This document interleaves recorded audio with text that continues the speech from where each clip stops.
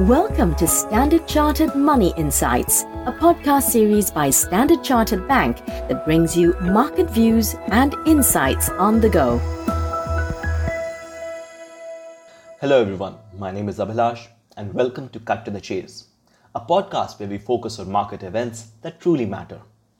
Now, oil prices plunged sharply overnight as both WTI and Brent crude oil prices declined by around $8 per barrel on concerns that global demand could be dampened due to China's mobility curbs to counter the resurgence of COVID cases. In equity space, US and European equities rallied on the prospect of the first face-to-face talks between Russia and Ukraine in over 2 weeks, and those talks are scheduled to start today in Turkey.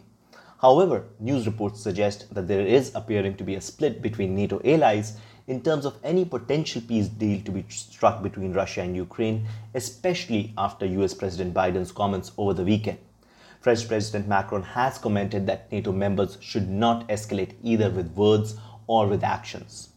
In the currency space, the main focus yesterday was the yen, which fell sharply across the board, with dollar yen hitting a 6-year high above 125.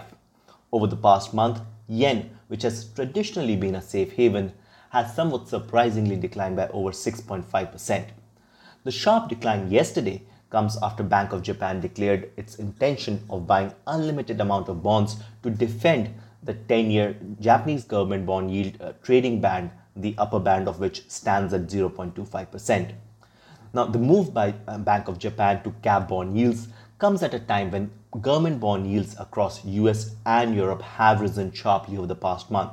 What this means is that interest rate differentials between US and Japan have increased, exerting a downward pressure on the yen. Policy divergence is a strong headwind to Japanese yen, and with fiscal year ending on the 31st March, which is Thursday, volatility is likely to remain elevated this week. Now, near-term technicals are flagging that yen remains oversold, particularly versus the US and Australian dollar, and we expect at least some consolidation or potentially a robust correction in the days ahead. However, despite the possibility that yen saw a capitulation trade yesterday, it will likely require a signal from Japanese monetary policy change to trigger a reversal in markets' perception that Japanese yen remains an optimal funding currency. In the near term, we see 125.2 and 126 as key resistance levels that may be tested in the coming days, whereas a move below 122.5 could mark a start of reversal of the sharp yen weakness we have seen over the past month. Please feel free to check out our daily FX Navigator for more details and trade ideas. Now, if you enjoyed the podcast, please don't forget to rate and like it. Thank you for listening, and we wish you a very happy trading day ahead.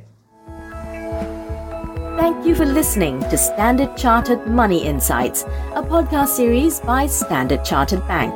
For more details on the latest market insights, subscribe to Standard Chartered Money Insights.